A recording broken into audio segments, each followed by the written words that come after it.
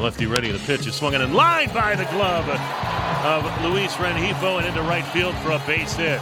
It'll score Siri Manuel Margot with a bullet to right, and he's given the Rays a 1-0 lead here in the third. It was. Here's a swing and a ground ball toward the hole at short. By the dive of the shortstop Fletcher in the left field for a base hit. Up with it, Sierra. Here comes the throw to the plate. It's not in time. Margot slides in safely. RBI single, Harold Ramirez. 2-0 Rays here in the third. And throws. High drive to left, down the line. Gone if it's fair. Back to the pole. Gone! Isaac Paredes with a solo home run. They have an answer for Mike Trout's homer.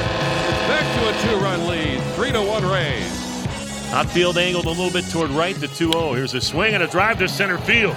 Trout going back. He's to the wall. He can't run through it, and it's gone.